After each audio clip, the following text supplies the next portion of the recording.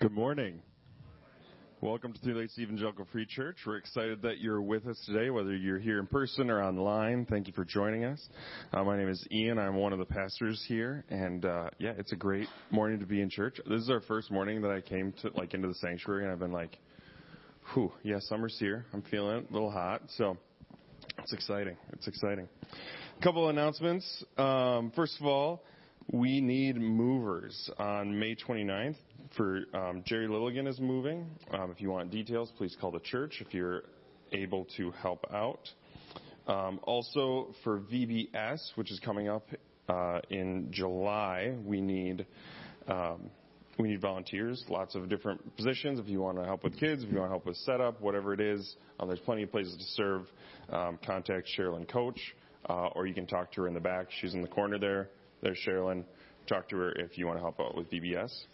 On the back of your bulletin, we have our annual meeting coming up, and part of that is voting on elders and other board positions, and also celebrating this year and taking a look back at what God has done.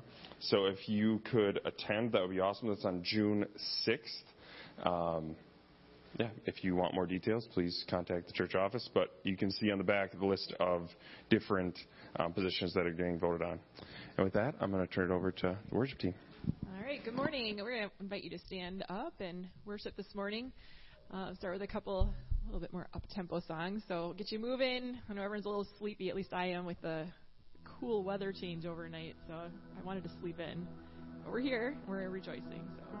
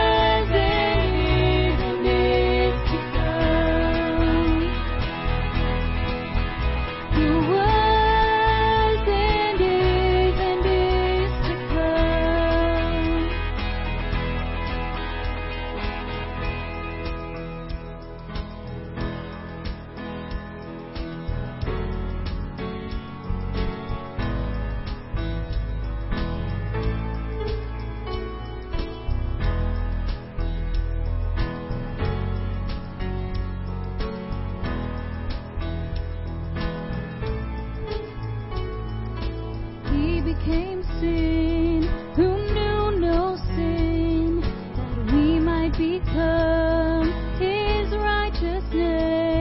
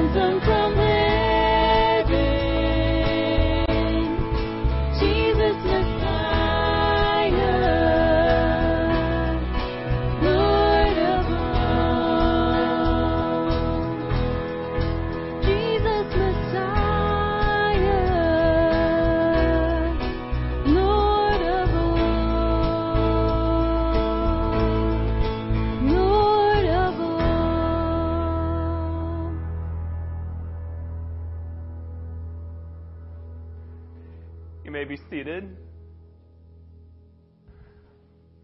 Well, good to see all of you. For those of you who are visiting or not know me, my name is Tim.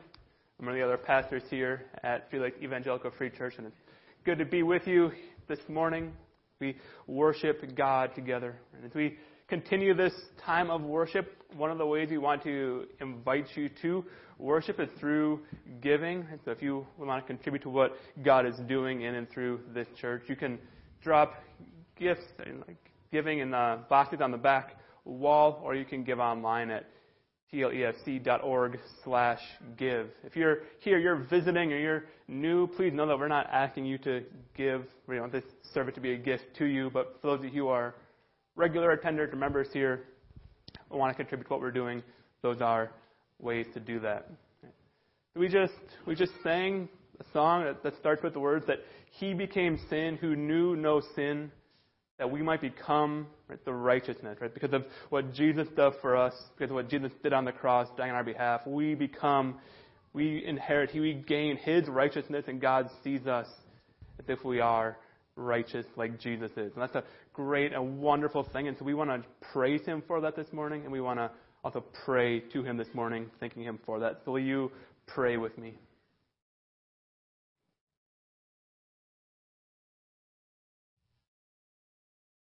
Father, it is truly amazing and glorious that even though we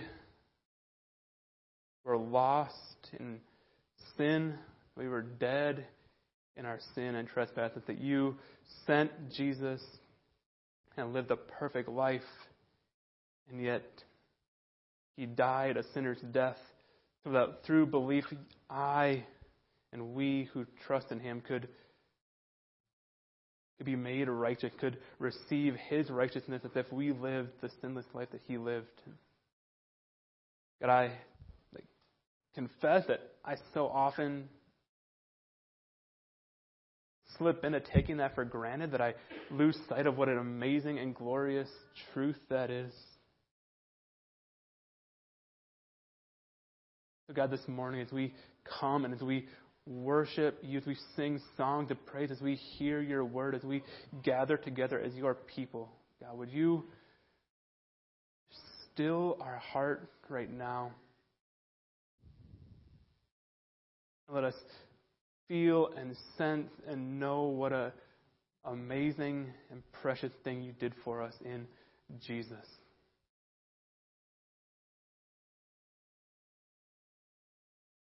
God, would everything that takes place this morning, those songs we sing, the words that leave our mouth, would they be an overflow of our amazement at how much You love us? Would we sing, would we hear Your word in light of all that You've done for us in Jesus?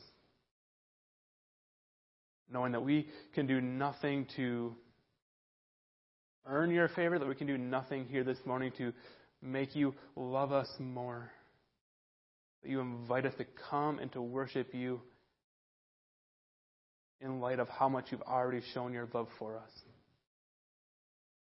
Yeah, will we do that this morning? Would we be amazed by Your love for us, Your care for us?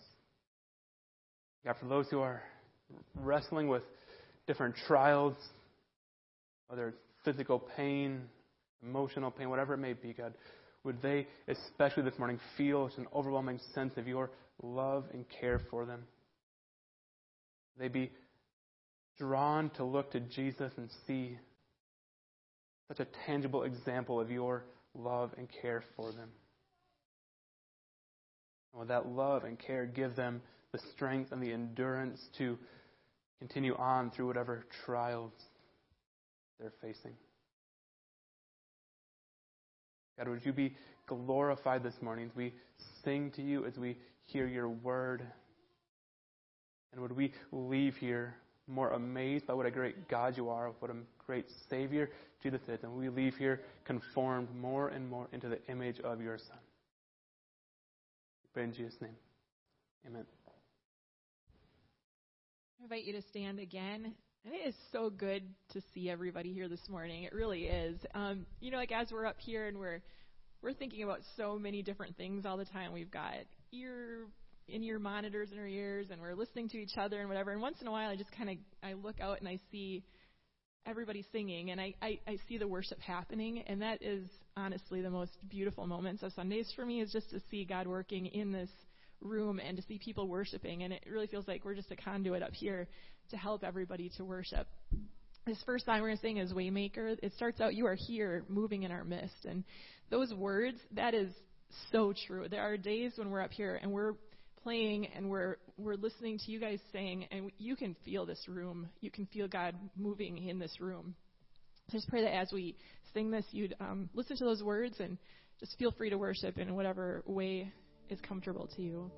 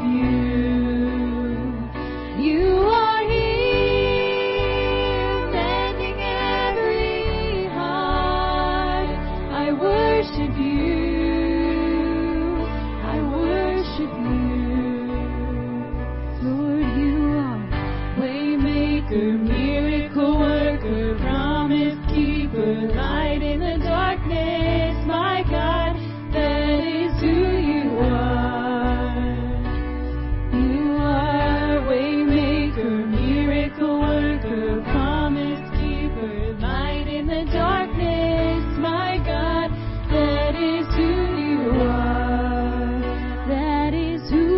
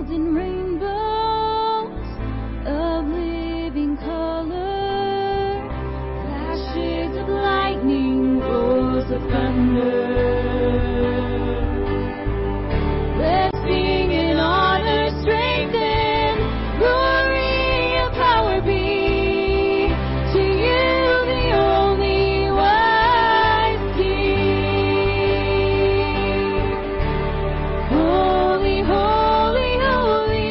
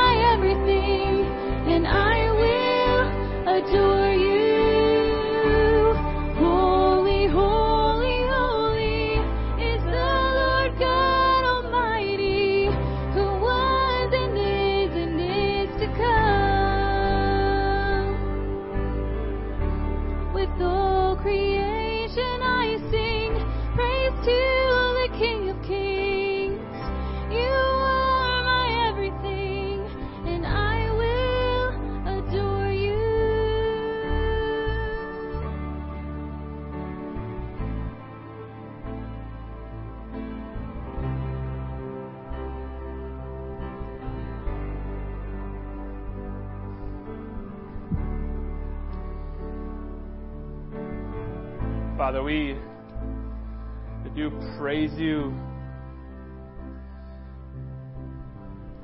that you are holy, that you are mighty, that you are great.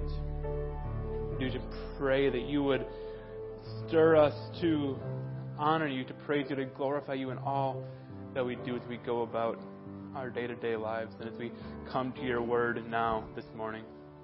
Praise in Jesus' name. Amen. You may be seated.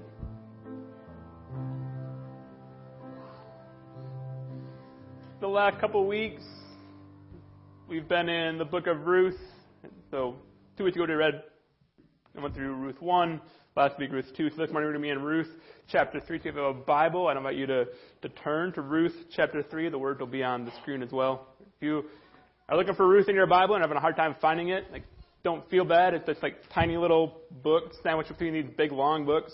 Right? So it's right between Judges and 1 Samuel, kind of snuck in there. Only 4 chapters. So we have this week, we'll do chapter 3. Next week we'll do chapter 4.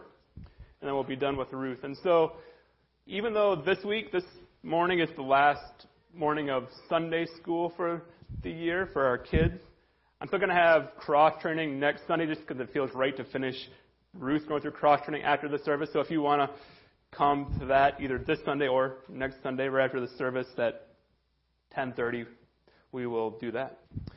So Ruth chapter 3 will be this morning.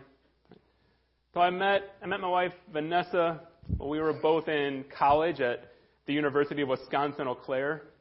And I'm super grateful for that. Mostly I'm grateful that I met her because I like her. But also I'm grateful that I just met a spouse in college. Right? College is this place where all these young, generally single people are thrown together in one place, right? Which makes finding a spouse maybe not easy, but relatively easier than in other situations. Right? I can't imagine trying to find a spouse in adulthood after college. I tend to be a little bit shy, a little bit socially awkward in new situations, and so trying to find a spouse out in the world post-college just seems like a daunting task. And I know I can't be the one that feels that way, because you can look at the rise of online dating over the last few decades. According to a recent study, 39% of couples who started dating in 2017 met online. 39%. Making meeting online far and away the most common way to meet your significant other. For comparison's sake, 27% met in a restaurant or a bar, 20% met through friends, 7% through family, and 4% in college. And so 39% of couples met online in 2017. That's up from 22% in 2009 and 10% in 2000. And that growth shows no signs of slowing down. I have a graph of the growth here. So the red line is online dating. How many people met online. It's just up and through the roof. The reason for that growth kind of makes sense. Right? Because online dating provides a solution to an otherwise difficult problem. How do you meet someone in adulthood and pursue a relationship with them when you both have separate, busy lives? And for many people, online dating has become the answer to that problem. So last week we were in Ruth chapter 2, which generally speaking was a happy chapter. Ruth, the Moabite, goes out to Boaz's field to glean in order to provide food for her family and for Naomi. Right? And Boaz generously gives Naomi and Ruth everything they need to live. Right? There's just one problem. Right? The last sentence of Ruth chapter 2 reads this. Right? And she, that is Ruth, lived with her mother-in-law. The Ruth chapter 2 saw Naomi and Ruth's immediate needs cared for. Right? But that sentence is not a sentence that any woman wants to be true of her for the long term. Right? Ruth needs to find a husband who will provide for her and give her a home to live in. But unfortunately for Ruth, right, there wasn't a lot of online dating going on back in 1100 BC. So she needs to find someone to marry, but it's going to be a little more challenging than it might be now. Especially when, like Ruth, you're poor. Especially when, like Ruth, you're a widow. And especially when, like Ruth, you're in Israel as a foreigner from Moab, the enemy of the Israelites in many cases. It's going to be an uphill climb for Ruth to find someone to marry. And so Ruth chapter 3, this morning we're going to read, picks up trying to rectify that situation. But in a bit of a twist, there's going to be Ruth's mother-in-law, Naomi, who's going to take the initiative to find Ruth a spouse. Up to this point in the book, it's always been Ruth taking the initiative. She took the initiative to return to Israel with Naomi instead of staying in Moab. She took the initiative to go out and glean, even though it meant putting herself at risk. Meanwhile, Naomi has been bitter and passive and indifferent and not taking initiative. But at the very end of chapter 2 last week, we saw how God's graciousness, how God was gracious in giving Ruth success in gleaning, has started to transform Naomi. How Naomi had regained a sense of hope through that experience. And that sense of hope she had regained prompts her here to take initiative and hatch a plan to get Ruth married. But this plan we're going to see, it's an audacious plan. It's a plan fraught with risk. There's no guarantee that it's going to work. And in fact, it kind of forces Ruth and Boaz into some messy, morally gray areas. It is not a perfect, faultless, black and white plan. It's easy to read the Bible and think, oh, that happened, so it had to happen that way. And everything that they do must be perfectly right. But that's not the case. This is a messy, difficult plan. It was a plan that, like much of our lives, is messy. There are not always easy answers to every situation in life. Sometimes we have to act. We have to step forward into a situation when we're not sure what the best path forward is. It'd be nice, if every decision, every situation went black and white, but that's not how life works. We've probably all been around people who have a very strong conviction on every issue, and they're super confident in their assessment. They know for certain everything they believe is 100% right. But I'd argue that the way you get to that kind of position is by having an overly simplistic view of the world. That if you're really taking into consideration all the factors of a situation, there's going to be a lot of gray areas sometimes. That things are not always clear-cut. Things are not always obvious. But we still have to take action. What we're going to see this morning is that God is at work through our actions. Specifically here, Naomi's plan shows how God works through human action. Even when we aren't 100% confident that our actions are right. And what I hope this passage does is that it gives us confidence to step in to messy, hard situations. Even when we don't know for sure what the best step forward is. That we step in, and we step in with hearts set on honoring God. And as we do that, we step in desiring to glorify God, that we would step in and we would trust God to take care of the results. We would trust that our God is big enough to work, even through our missteps, even through our failures, even through our uncertainties, to bring about His good purposes. Right. So with that in mind, let's look at this plan that Naomi cooks up. Ruth chapter 3. In these verses, Naomi lays out her plan to get Ruth married. And I counted. This is my 45th sermon since I started here. And I'm fairly certain that no passage has given me as much difficulty as this one. That is due in large part to the fact that no commentators, no one can agree on what is exactly going on in this passage. Right? Felt like one commentator talking about verse 4, which we'll get to in a minute, said, nearly every word in this verse can be understood in multiple ways, which is challenging. And we could spend weeks just breaking down this passage and exploring all the interpretive options. But ultimately, that won't be helpful to our souls. What really matters for our souls is to understand what this passage teaches us about God and how that understanding of God should impact our lives. So as we go through this passage this morning, I'm going to do my best to tell you what I think is going on. In a few places, I'll give you a couple possible different interpretive options that are possible. Right? But the good news is, ultimately, I think that what this passage really means for us and how it should impact our lives is pretty clear. So after we get through the passage, walk through the passage, and we get a sense of what's going on, I want to come back at the end and really focus on what it means for us and how it should impact how we live our day-to-day lives and how we understand who God is.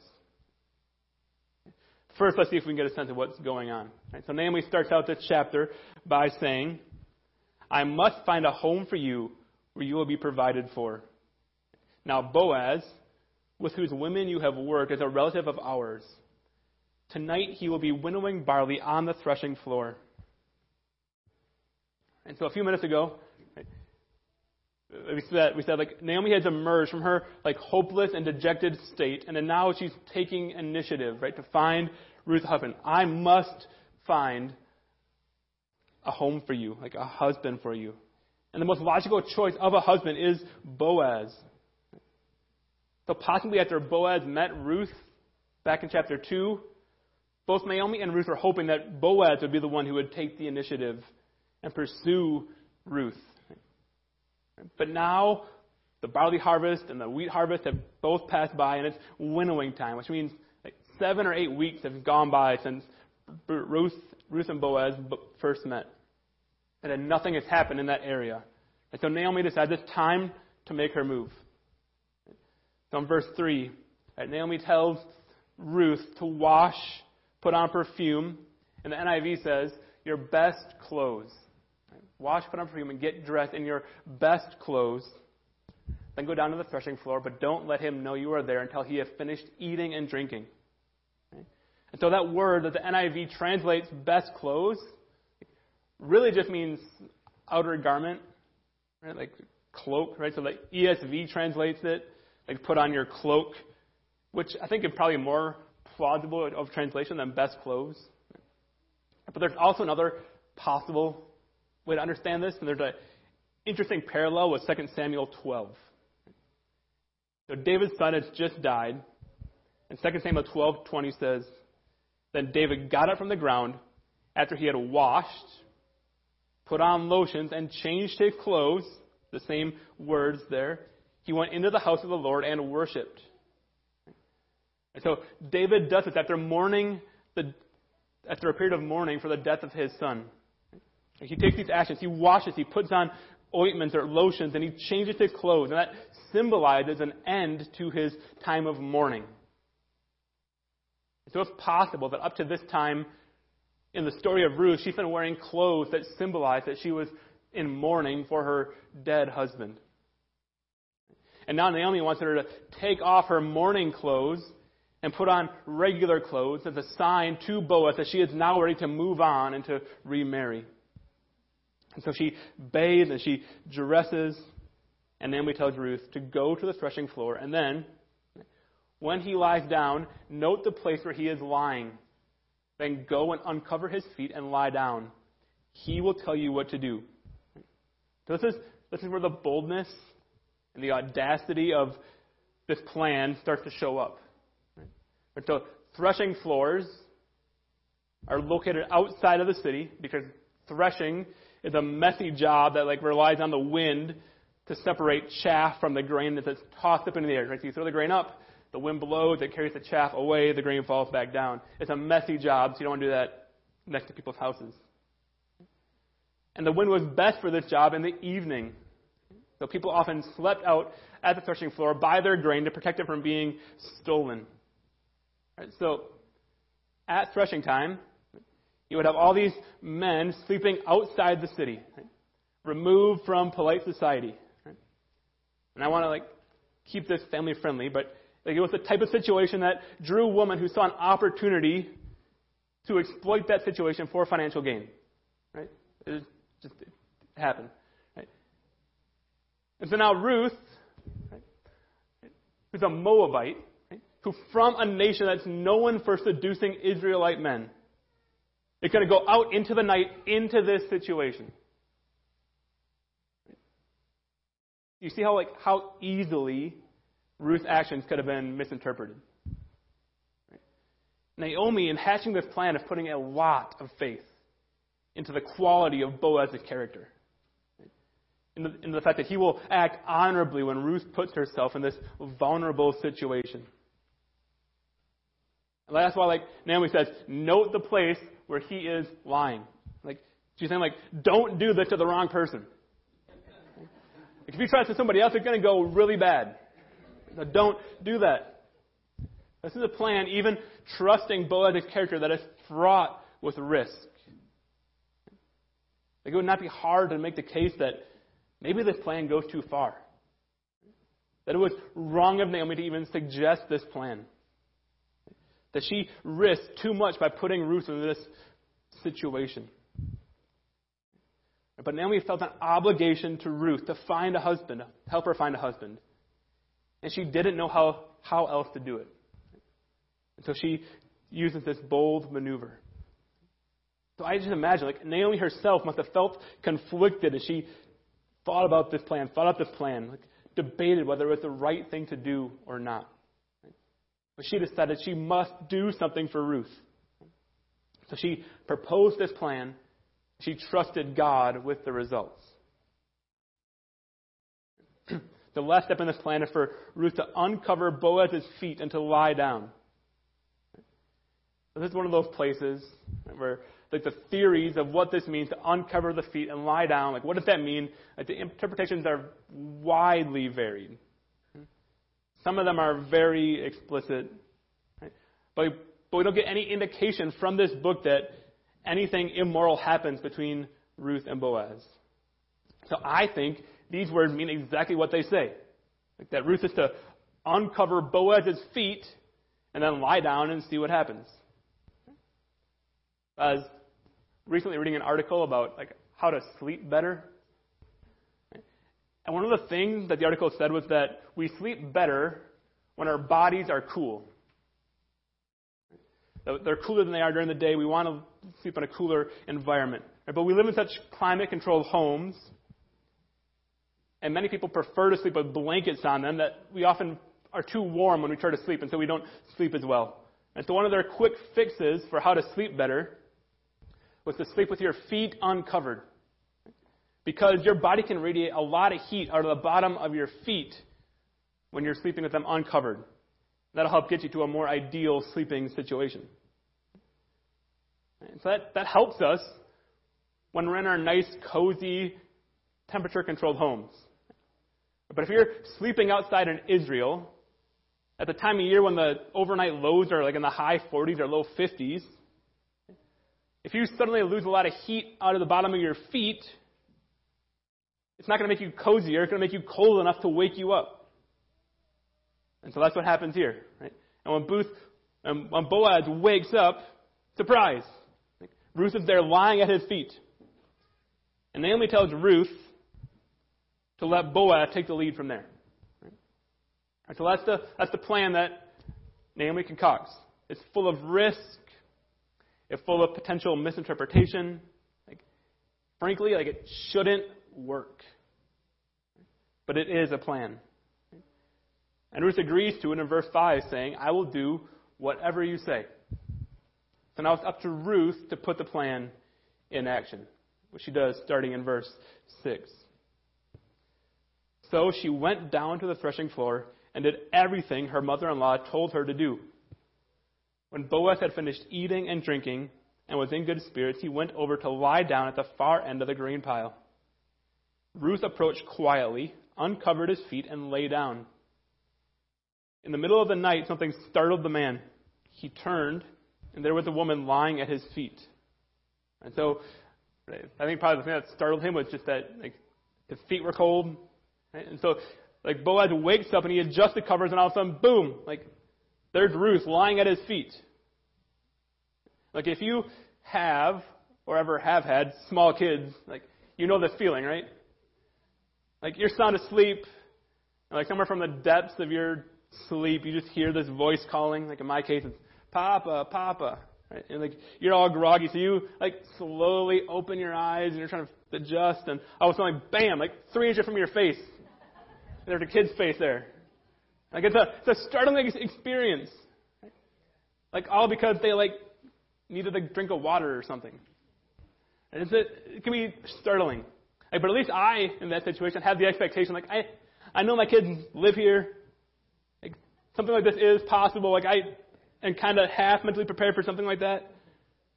Boaz has no expectation. He's sleeping outside on the threshing floor.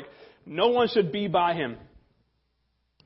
But all of a sudden, he wakes up and he sees someone lying there.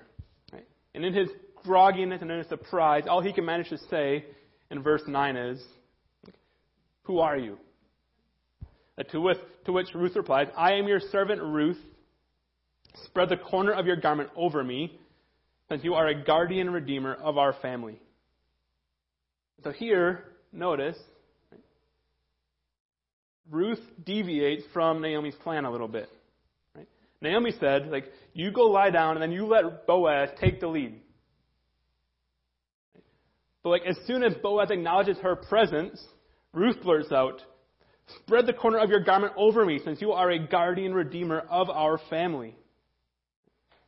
And so this idea of spread the corner of your garment over me, it was Ruth saying to Boaz, "Hey, marry me." That's what the way marriage proposals have been done over the years has varied pretty widely. We have this picture of what a proposal looks like. But diamond rings didn't become nearly universal until the 1940s. Right? Getting down on one knee wasn't widespread until the 1800s. Right? It was common for a while for a man to ask a friend to propose on his behalf. All that to say, we don't really know for sure, if what Ruth is doing here is common for this time, or if it really is as weird as it sounds. Right? But we don't have any other record of any proposals like this. Right?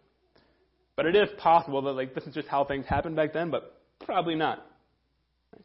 What is clear, though, is that this is not what Naomi had in mind. Right? When Naomi hatched this plan, her concern was for Ruth, right? For finding a home for Ruth. Right? For Ruth to get married and to have a family. So when she hatched this plan and proposed it to Ruth, she intentionally and conspicuously didn't mention the fact that Boaz was a guardian redeemer. Right? In verse 2, she says, "Now Boaz, with whose women you have worked, is a relative of ours." Right? She could have said guardian redeemer right there, but she didn't. She said relative. She intentionally avoided using that term. Because for Boaz to marry Ruth as a guardian redeemer would have been very costly to him. It would have involved buying back Naomi's dead husband, Elimelech's land, and giving it to Naomi. To be a guardian redeemer would have involved having a child with Ruth that would have carried Elimelech and Naomi's name rather than his own. And Naomi, in hatching this plan, didn't want Ruth to be put off by, or didn't want Boaz to be put off by that. She didn't want that to stand in the way of Boaz agreeing to marry Ruth. So she doesn't tell Ruth to mention the guardian redeemer thing. But then practically the first words out of Ruth's mouth are, "You are a guardian redeemer." Ruth wants to make sure that Naomi is well cared for, which will only happen if Boaz not only marries her, but marries her agreeing to be a guardian redeemer. That's a big ask. It will cost Boaz greatly. But despite the fact that he is groggy, that he has just woken up, he responds by saying, in verse 10, "The Lord bless you, my daughter. He replied, "This kindness is greater than that which you showed earlier. You have not run after the younger men, whether rich or poor. And now, my daughter, don't be afraid. I will do for you all you ask. All the people of my town know that you are a woman of noble character." So interestingly, the phrase, woman of noble character, it's the same phrase that's used in Proverbs 31. To describe the woman or the wife of noble character, right, that the proverb writer praises there. Okay.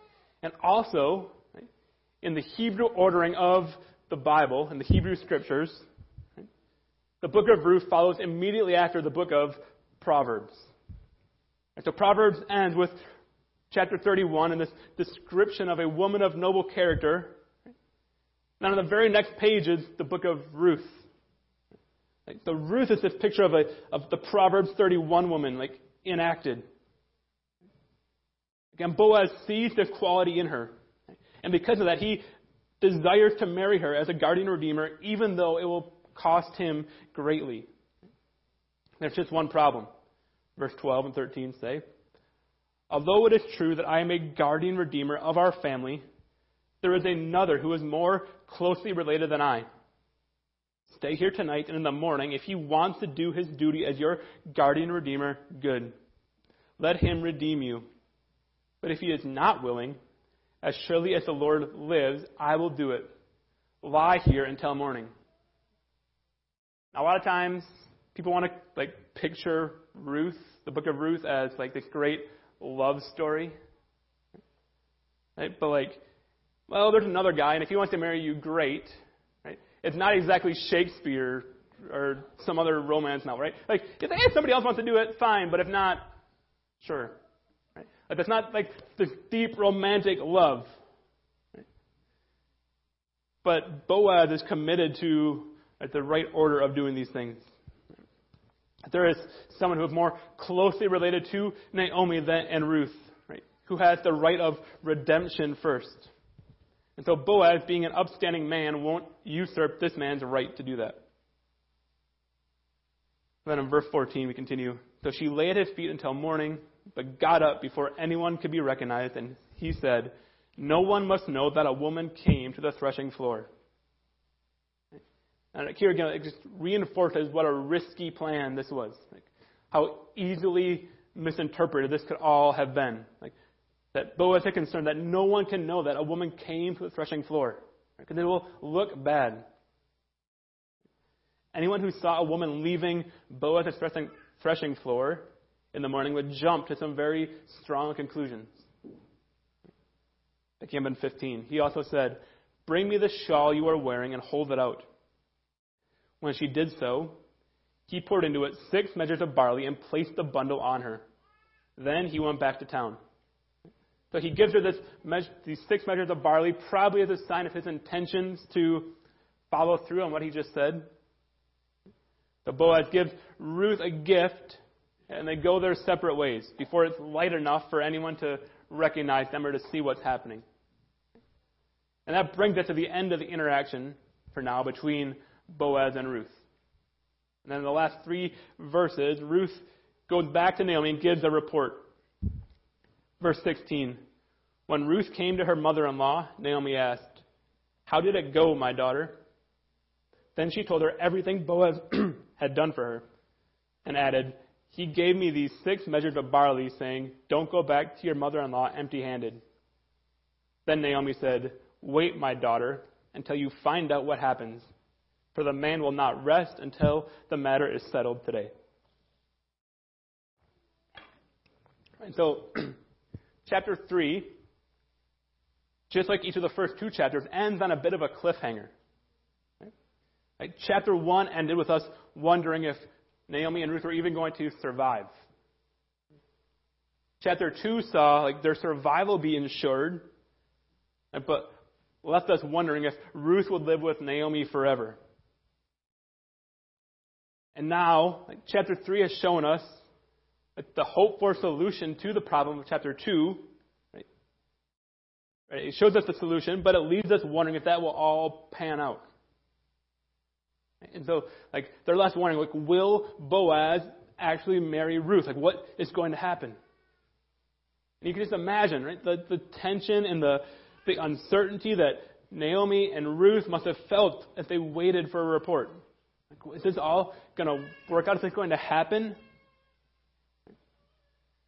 But here's the thing, right? Like, from our perspective, like, all we have to do to learn how things turn out is just, like, turn the page and read the next chapter. And it's not a very long chapter we have to read. Like, it's 22 verses. And, like, so sometimes, like, when I'm in the middle of a good book, I come to the end of a chapter and I'm like, I should, stop reading and go do something else.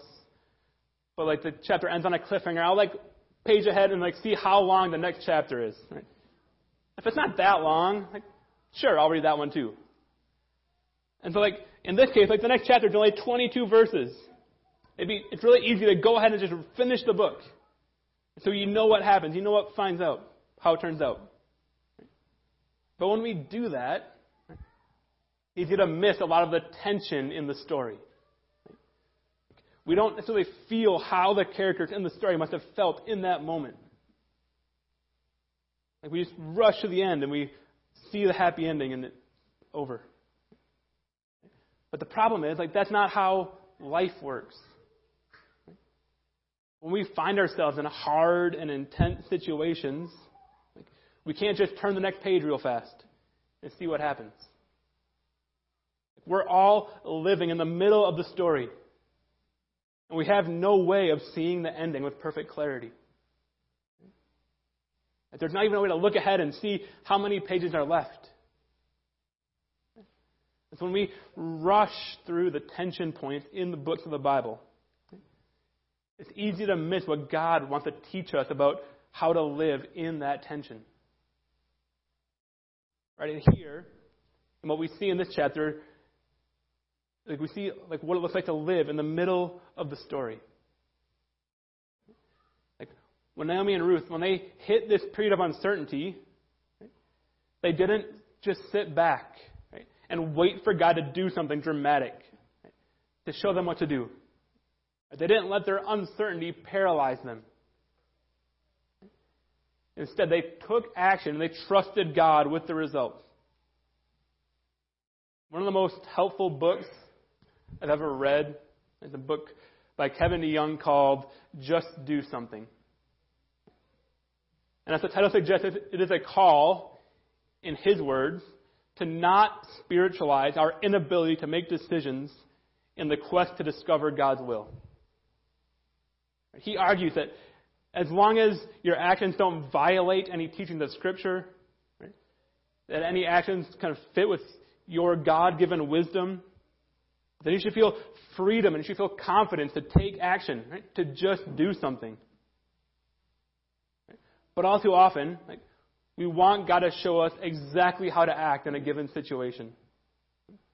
We want God to tell us whether to take that new job or not, whether to marry that person or not, whether to move to a new state or not. But DeYoung says this: God is not a magic 8-ball we shake up and peer into whenever we have a decision to make. He is a good God who gives us brains, shows us the way of obedience, and invites us to take risks for Him. We know God has a plan for our lives. That's wonderful. The problem is, we think He's going to tell us that wonderful plan before it unfolds. We feel like we can know and need to know what God wants every step of the way. But such preoccupation with finding God's will, as well-intentioned as the desire may be, is more folly than freedom.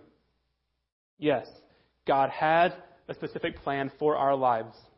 And yes, we can be assured that He works things for good in Christ Jesus. And yes, looking back, we will often be able to trace God's hand in bringing us to where we are. But while we are free to ask God for wisdom, He does not burden us with the task of divining His will of direction for our lives ahead of time. We should stop looking for God to reveal the future to us and remove all risks from our lives. We should start looking to God His character and His promises, and thereby have confidence to take risks in His name. And that's what Naomi and Ruth did. They looked to God. They looked at His character, at His promises, and they acted. They took a risk in hatching this plan, and they trusted that God was at work in it for their good. That's what this passage should do for us. It should encourage us to take risks for the glory of God. Confident, right, that God knows the future and is able to use our actions for good. God has told us all that we need to know about the past and the future to give us that kind of confidence. In sending Jesus to die on the cross on our behalf, to forgive our sins, God displayed both His love for us and His ability to bring about His perfect will despite man's intentional efforts to stop it. And if God can bring about good purposes in the face of direct opposition, surely He can bring about His good purposes through our risk-taking action when our desire is to glorify Him. And then in the future, in promising that Jesus will come again, right, that He will make all things new. That God gives us the confidence that no matter what obstacles or trials we may face, in the end, Jesus wins. And if we are united to Christ by faith, we win along with Him. Naomi hatched a risky plan in the face of uncertainty. Without a direct command from God, she didn't see a vision, as far as we can tell, of this plan. She just laid out this plan. And as we'll see next week, God used this plan, this risky, audacious, questionable plan, to make Ruth the great grandmother of David, and a direct ancestor of Jesus. And my hope is that we will feel boldness, we'll feel confidence to take similar risks, knowing that if our desire is to honor God and our convictions are to obey what's clearly revealed in the Bible, that as we take those risks, God has already guaranteed for us victory in Jesus. Let's pray. Father, we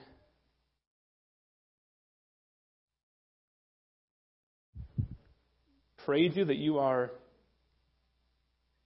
a God who is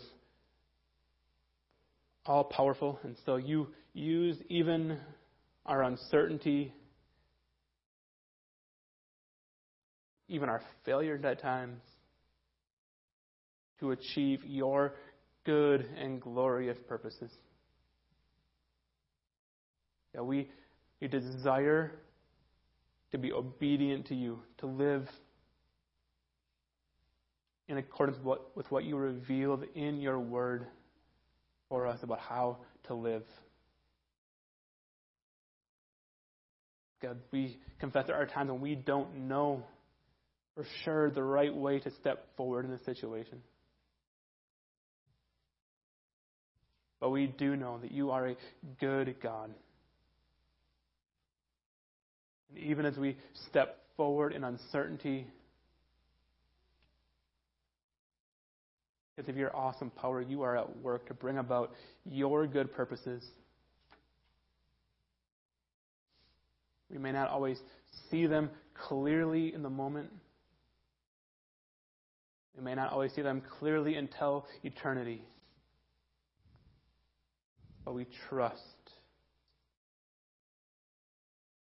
in Your goodness and Your ability to bring about Your good purposes. God, as we leave here,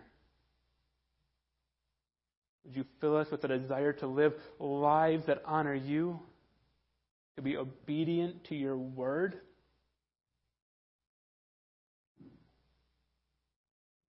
but God, when we're not sure what that looks like in a situation, when we have confidence and boldness to step out in faith anyway, trusting that You will work.